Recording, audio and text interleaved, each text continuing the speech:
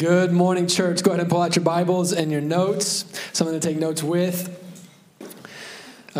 Pretty crazy opportunity to host this memorial service coming up. Please stop by on your way out today. Would love, if I know it's a Monday, if you're able to come, it'd be great to have you here. There's also need for a whole bunch of volunteers if you're able to jump in and help. We'd love to have your help there. All right, open up to Ephesians chapter 2. This morning, I've got way too much to do, so we're just getting on the gas right away. And I still have the motto, anything we're doing is worth overdoing. So that's what we're going to do this morning. I'm going to preach to you like you came to church hungry, and I'm going to do my best to give you something here. All right, we are continuing our series that we started last week called We the Church. We are coming to the Bible to hear from God and have Him teach us. We have all of our own maybe ideas, preferences, experiences, backgrounds about what the church is, who we are as the church. But we have a responsibility as Christians to come to the Word of God and let God teach us and give us as Christians a good theology on what does He mean when He calls us the church. Last week we talked about the first biblical truth that we talked about is that we, the church, are His possession. And this week we are doing the truth that we are His temple. His temple is what you can write at the beginning of your page. Ephesians chapter 2, go ahead and stand up for the reading of the Word of God. Where am I starting here? And before we read, quick shout out to Ephesians this year. I mean, two sermons while I was gone, and back-to-back weeks on my first 2 weeks back. So Ephesians making a strong case for MVP of 2022. Starting in verse 19, got a few verses for you this morning. So then, you are no longer strangers and aliens, but you are fellow citizens with the saints and members of the household of God, built on the foundation of the apostles and prophets, Christ Jesus Himself being the cornerstone, in whom the whole structure, being joined together, grows into a holy temple in the Lord. In Him you also are being built together into a dwelling place for God. A dwelling place for God by the Spirit. Lord Jesus, we thank You for Your presence here this morning. We thank You for the opportunity to worship You, to gather together, to partner with You in bringing dignity to people in this city, and now to hear from Your word. We open up our hearts and our minds and our lives to You, Holy Spirit. Speak to us, teach us, train us, encourage us, rebuke us, reprove us, and equip us for all good works, that we would be perfect for the things You've called us to, Lord Jesus. We expect to hear from You, and we come in submission under Your word this morning. In Jesus' name, amen. Amen. You can be seated. We, the church, His temple. His temple. Temple. Interesting. We are going to have to do some work today, and that's a nicer way of saying you need to do some work today. You need to do some work today to properly understand what God means when He teaches us that we are His temple. And the reason that you need to do work and I need to do work to understand what God means when He says that is because temples are not all that familiar to us in the world we live in and the brain space we're in. We understand things like churches or stadiums or office buildings or synagogues or cathedrals, things like that. But a temple is different. A temple is different than those things in a very specific and a very significant way. The places that we are familiar with are places that we primarily understand as places that we go because something happens there.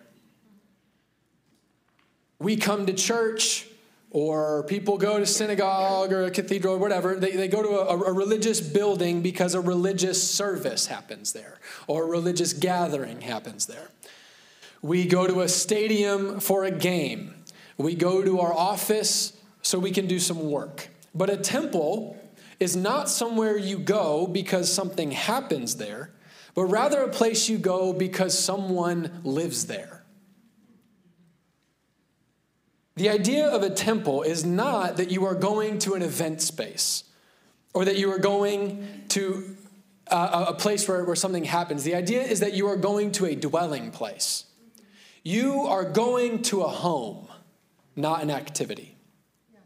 That is the idea of temples in all religions and all ideas and in all the idea of the temple is that this thing or person or idea or a thing that we worship actually lives here. That's why we come here. We, the church, are not just a gathering of people.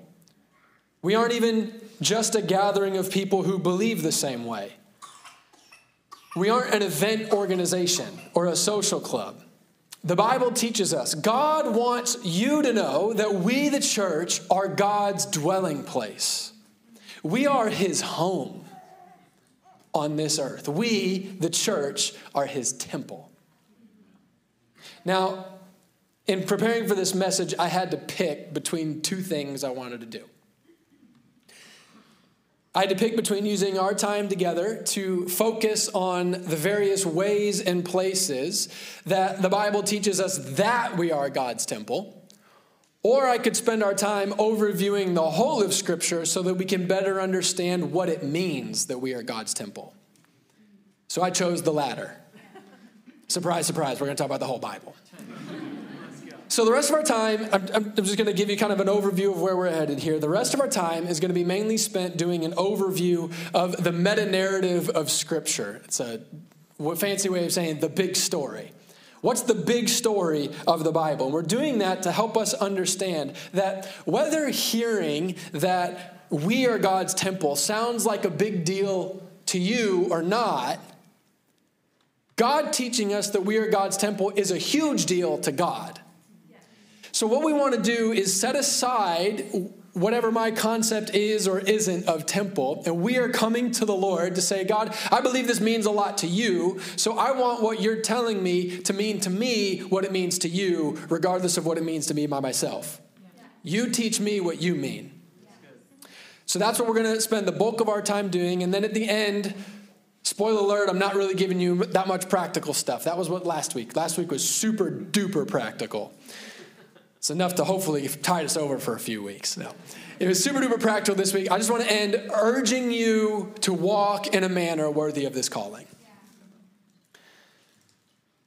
So to understand what God means when he tells us that we are his temple, we've got to start at the beginning. And if anything's going to be part of the meta-narrative, it better start at the beginning, right?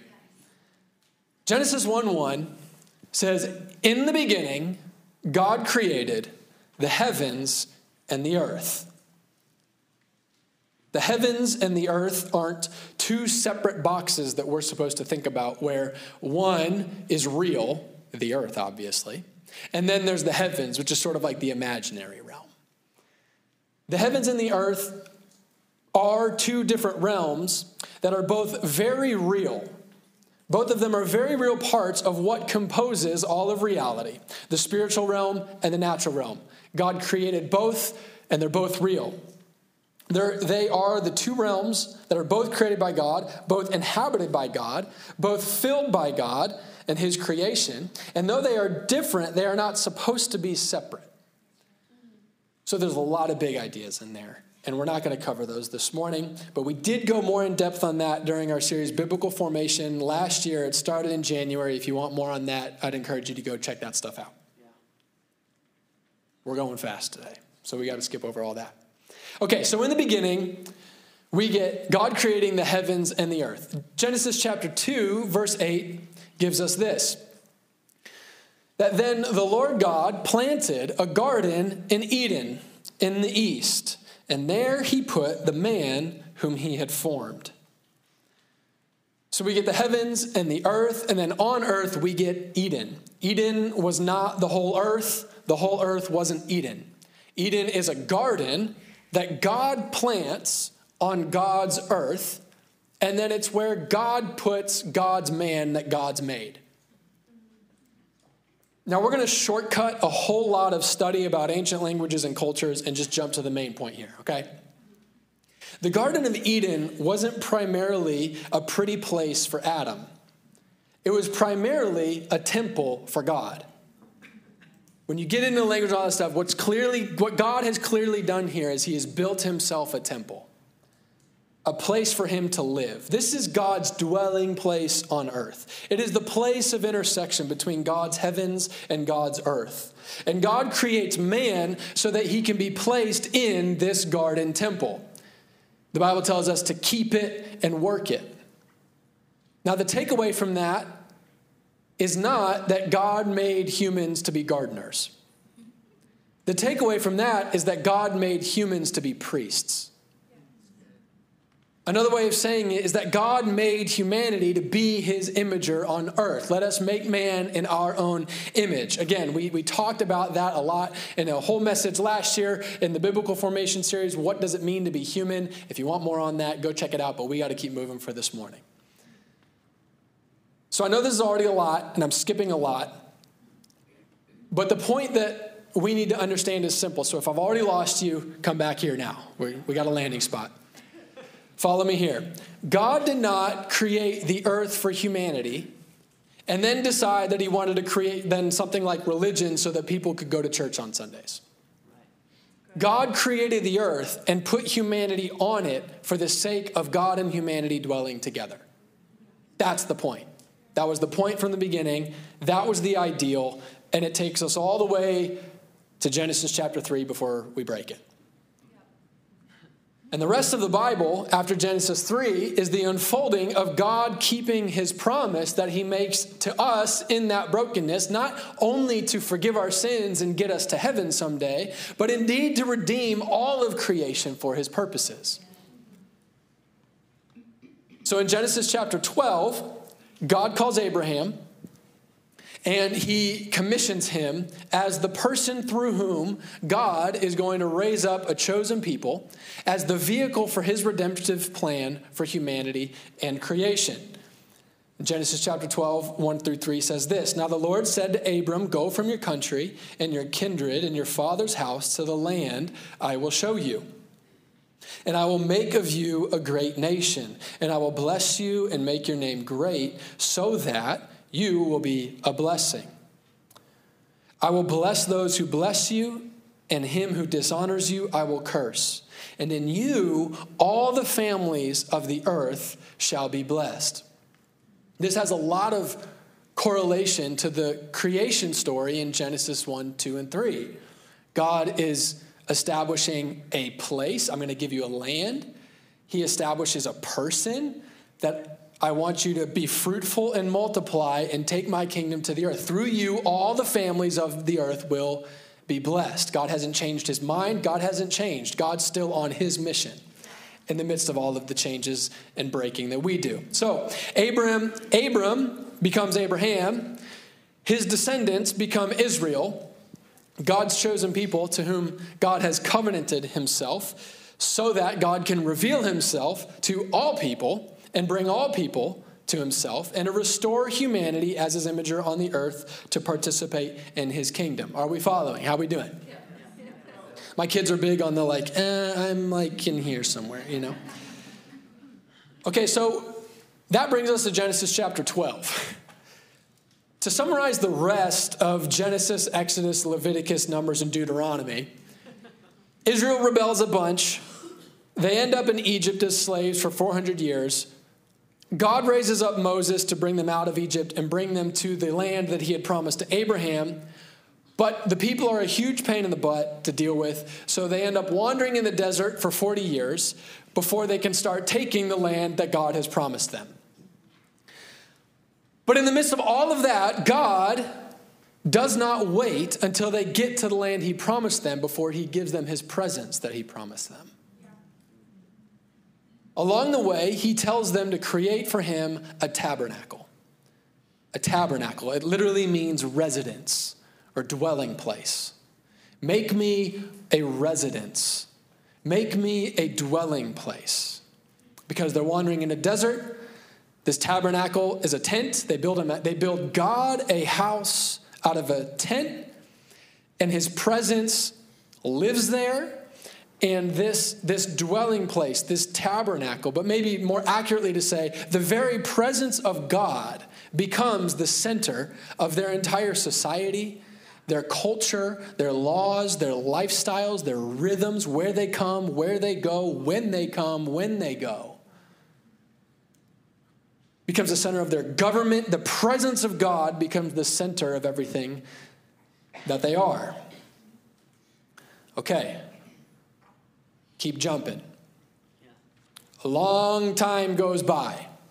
They do the desert thing. They do the tabernacle thing. They start going to the land. They start taking over land. A lot goes on. A lot happens. Where we're jumping to now, those desert nomads are no longer desert nomads. They are an established nation. And the tent won't do anymore. So Solomon, the king, builds God a massive, majestic, beautiful temple. No more tent. We're talking real estate here. Big time, fancy, gorgeous building. By this point, it's been several thousand years since the garden. It's been a long and arduous road. But a people has been raised up. A plot of land has been ordained. A temple has been built. And when we get to 2 Chronicles chapter 6, this king blesses the people, prays this prayer of dedication. This place is now the temple of the living God. And in 2 Chronicles chapter 7, the Lord responds to this temple, to this dedication, to this blessing, to this consecration. And I want you to pay close attention and listen to the Lord's response. We're going to read a lot of 2 Chronicles chapter 7. As soon as Solomon finished his prayer, fire came down from heaven and consumed the burnt offering and the sacrifices, and the glory of the Lord filled the temple. And the priests could not enter the house of the Lord because the glory of the Lord filled the Lord's house. When all the people of Israel saw the fire come down and the glory of the Lord on the temple, they bowed down with their faces to the ground on the pavement and worshiped and gave thanks to the Lord, saying, "For he is good, for his steadfast love endures forever." Verse 11 picks it up. Thus Solomon finished the house that the house of the Lord and the king's house. All that Solomon had planned to do in the house of the Lord and in his own house, he successfully accomplished. Then the Lord appeared to Solomon in the night and said to him, "I have heard your prayer, and I have chosen this place for myself as a house of sacrifice.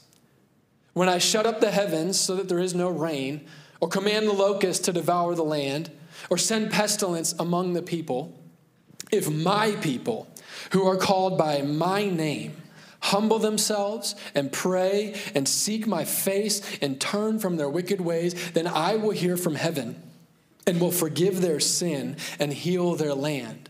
Now my eyes will be open, my ears attentive to the prayer that is made in this place. For now I have chosen and consecrated this house, that my name may be there forever. My eyes and my heart will be there for all time. And as for you, if you will walk before me, as David your father walked, doing according to all that I have commanded you, and keeping my statutes and my rules, then I will establish your royal throne, as I covenanted with David your father, saying, you shall not lack a man to rule Israel. But if you turn aside and forsake my statutes and my commandments that I have set before you, and if you go and serve other gods and worship them, then I will pluck you up from my land that I have given you. And this house that I have consecrated for my name, I will cast out of my sight. And I will make it a proverb and a byword among all peoples. And at this house, which was exalted, everyone passing by will be astonished and say, why has the Lord done thus and this, thus to this land and to this house? And then they will say, because they abandoned the Lord, the God of their fathers, who brought them out of the land of Egypt, and laid hold of other gods and worshiped them and served them.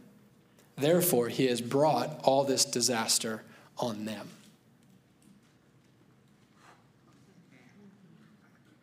the temple, a house for God, a place on earth for people to meet with God. Again, the Lord has given it. And again, he warns them that if they turn, they will no longer be welcome in his house. So Solomon carries on, and he starts off strong. He starts off faithful to the Lord. And because of that, the Lord is true to what he promised. He's faithful to Solomon. He blesses Solomon, and the nations begin to flood to the temple and come to the presence of God. But then Solomon turns aside and forsakes God's statutes and commandments. His family line becomes an absolute mess. The nation of Israel goes through wars and civil wars and divisions. And eventually, instead of this house being a light to all nations, the temple is destroyed, and again, Israel is taken captive. Long story short, Israel is eventually released. They rebuild Jerusalem. They rebuild a temple. It's not quite as great as the first one, but they rebuild a temple nonetheless. And like the first one, they pray. They offer it to the Lord. They consecrate this temple to be a house, to be the house of God. Ezra chapter 3. And when the builders laid the foundation of the temple of the Lord, the priests in their vestments came forward with trumpets, and the Levites and the sons of Asaph with cymbals to praise the Lord according to the directions of David, king of Israel. This is how we were supposed to do it at the first one. And they sang responsively, praising and giving thanks to the Lord. Have you heard this praise before? For he is good. For his steadfast love endures forever toward Israel. And all the people shouted with a great shout when they praised the Lord, because the foundation of the house of the Lord was laid. But many of the priests and the Levites and the heads of fathers' houses, old men who had seen the first house, wept with a loud voice when they saw the foundation of this house being laid, though many shouted for joy. So that the people could not distinguish the sound of the joyful shout from the sound of the people's weeping. For the people shouted with a great shout, and the sound was heard from far away. The ones who had seen the house before are at the consecration again, and they see it. They've heard of the first dedication. And at this one, it's okay that the temple maybe isn't as beautiful as the first one before, but the more important question is this time, where's the glory? Where's the fire? Where's the wind? Where's the presence? Why can we all still stand? Where is he? They had built a new temple, but without the glory of the Lord, it was just another building. Hundreds of more years pass, and this is the temple situation when Jesus comes on the scene. And as you read the story of Jesus, one of the things that you notice, and hopefully we'll see with this lens on, is a new temple narrative begins to unfold. Beginning at Jesus' baptism. Jesus is baptized and the heavens open. The Spirit of God comes and descends on this man. The Father speaks, "This is my Son, in whom I am well pleased." God is on the earth. Along the way, Jesus enters the temple, and he tells them, destroy this temple, and in 3 days, I will raise it up. A few short years later on Calvary, Jesus breathes his last breath, and the veil that is in the temple that blocked access to the Holy of Holies, which was supposed to be the very seat of God, it is torn in two and rent open. And 53 days later, in an upper room, Jesus' followers are praying, not knowing exactly what to do, but holding on to the hope that in the middle of all that they don't understand, surely the Lord is good and his steadfast love endures forever. They're praying and holding on to this hope, and suddenly there is a sound. A mighty sound, a rushing wind, tongues of flaming fire. The Spirit of God comes, and nations begin to hear of the glory of God. At Pentecost, God commissioned and consecrated his new temple, not by taking up residence in buildings made by human hands, but by taking up residence in humans born again by his very own Spirit. God is now taking up residence on the earth again. And the Bible continues and concludes in Revelation 21, pointing our gaze to the future yet again, to the completion of this redemption of all things. We are told of a new heavens. We are told of a new earth. We are told of a new holy city, but no temple. Instead, John the Revelator tells us, and I saw no temple in this city, for its temple is the Lord God Almighty and the Lamb. And the city has no need of sun or moon to shine in it, for the glory of God gives it light, and its lamp is the Lamb.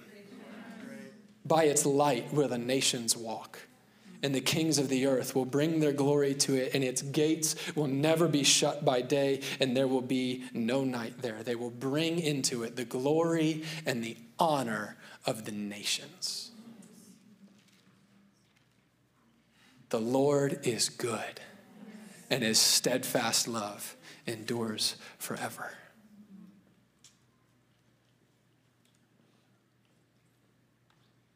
Whether us being God's temple means a lot to us or not, us being God's temple means a lot to God. We, the church, are not just a gathering of people. We aren't an event organization or a social club. We are his temple. As we read at the beginning, the household of God, built on the foundation of the apostles and the prophets, Christ Jesus himself being our cornerstone, in whom the whole structure, being joined together, grows into a holy temple in the Lord. And in him, you also are being built together into a dwelling place for God by the Spirit.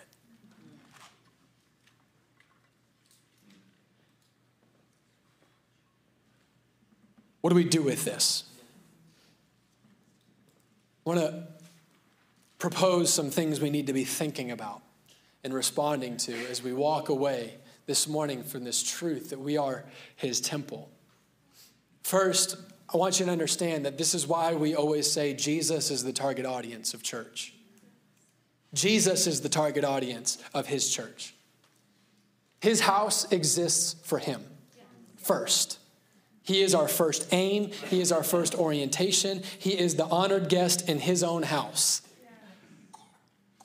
And if we, the church, do not have him here with us, then it doesn't matter if you or me or anyone else is here. This is why we must be filled with the Holy Spirit. We must be baptized in the Holy Spirit. And I know that language can be kind of loaded with experiences and denominations and all of that stuff, but let's narrow in. Let's stay focused here. We don't need to be filled with the Holy Spirit or baptized in the Holy Spirit. What I'm saying is we don't need that just so we can have encounters, though I want you to have encounters like we sang earlier. I want a real encounter, but it's not for the sake of an encounter. We need to be baptized and filled with the Holy Spirit, not just so you can speak in tongues, though I want you to speak in tongues. Not just so you can have spiritual gifts, though we must eagerly desire the spiritual gifts. Not just so that we can feel something or fall on the floor and become part of an elite church club. We need to be baptized in the Holy Spirit, filled by the Holy Spirit, so that we can love him with all of our heart, soul, mind, and strength. We need God to rend the heavens, which he did. And we need to be filled with the Holy Spirit so that our hearts change, so that we love what he loves, so that we hate what he hates. We need to be filled with the Holy Spirit for our souls to be changed and restored. They need to be restored by the Good Shepherd. We need to become unyoked from sin and death and yoked to Jesus Christ so that we can go his way for his will at his pace. We need to be filled with the Holy Spirit so that our minds are transformed. so that we can set our minds on the things of the Spirit, which is life and peace, instead of setting our minds on the things of the flesh, which are death. We've got to be baptized in the Holy Spirit, filled with the Holy Spirit, so that our strength is renewed as we live our lives waiting on Him. And we boast in our weaknesses so that the very power of Christ can rest on us. He's the target audience. This place, this people exists first to be His residence. We are His house. We are His church, here to do His will, to be part of His kingdom, and to be filled with His glory for His glory. We must understand, church, that we first exist for Jesus. Secondly, we exist for each other. We exist for the church. The second priority of the church's existence is the church.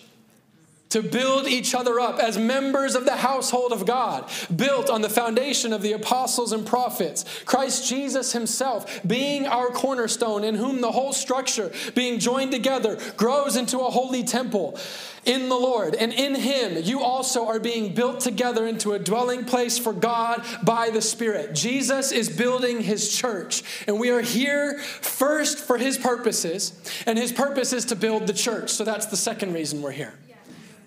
And then thirdly, we exist to be ambassadors for Christ. We first exist for Jesus, because if we don't have Him, it doesn't matter if you're here. We exist for each other, to build each other up, because if we aren't being built up with Christ Jesus, the cornerstone, it doesn't matter if anybody else comes here. But when we do these two things, when we know the light of the world and we are the light of the world, we can be ambassadors for Christ.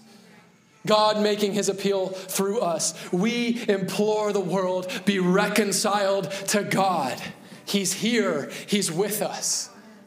Come, be reconciled to God.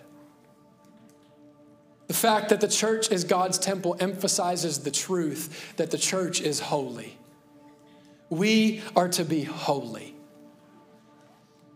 Being holy isn't a statement about behavior. It's a statement about status. When something is holy, it doesn't necessarily mean that it's perfect. It means that it's set apart. It means it's designated. The temple wasn't holy because it was a perfect building. It was holy because it belonged to God. The cups and the plates and the tables and the altars and the curtains, they weren't holy because they were perfect. They were holy because they were designated for God. We are to be holy.